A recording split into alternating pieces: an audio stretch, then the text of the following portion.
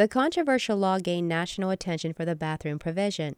It requires transgender people to use a public bathroom or locker room that matches the sex on their birth certificate.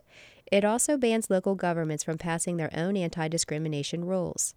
Winston-Salem City Councilman Dan Bessie says the resolution addresses a broad bill that could have unintended consequences. It particularly points to a number of provisions that were inserted in the bill without a lot of public warning that have nothing to do with the infamous bathroom provisions. The local measure has no legal weight.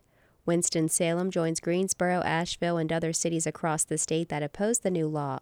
Supporters say it creates privacy and safety protections for women and children.